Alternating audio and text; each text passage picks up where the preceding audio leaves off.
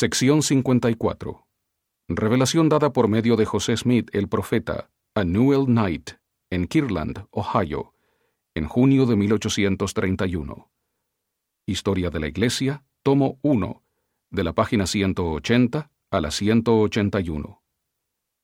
Los miembros de la Iglesia de la rama de Thompson, Ohio, se hallaban divididos en cuanto a lo que tenía que ver con la consagración de propiedades. Se manifestaban el egoísmo y la avaricia, y Lehman Copley había quebrantado su convenio de consagrar su amplia hacienda como lugar de herencia para los santos que llegaban procedentes de Colesville, Nueva York. Ezra Thayer también se hallaba envuelto en la controversia. Como consecuencia, Newell Knight, presidente de la rama de Thompson, y otros élderes habían acudido al profeta para preguntarle cómo debían proceder. El profeta preguntó al Señor y recibió esta revelación. Véase también la sección 56, que es una continuación del asunto.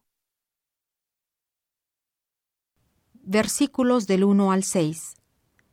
Los santos deben guardar el convenio del Evangelio para obtener misericordia. Del 7 al 10.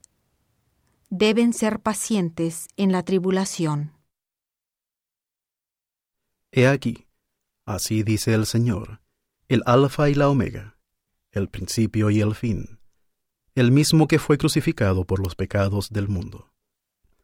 He aquí, de cierto te digo, que tú, mi siervo Newell Knight, deberás permanecer firme en el llamamiento al cual te he nombrado. Y si tus hermanos desean escapar de sus enemigos, arrepiéntanse de todos sus pecados, y sean verdaderamente humildes y contritos ante mí. Ya que se ha quebrantado el convenio que hicieron conmigo, ahora queda nulo y sin efecto.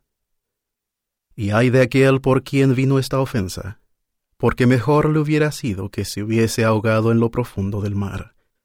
Mas benditos son aquellos que han guardado el convenio y observado el mandamiento, porque obtendrán misericordia.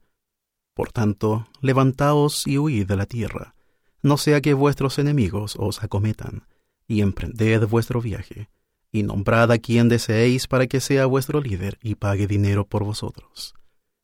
Y así iréis a las regiones del oeste, a la tierra de Missouri, hasta las fronteras de los lamanitas.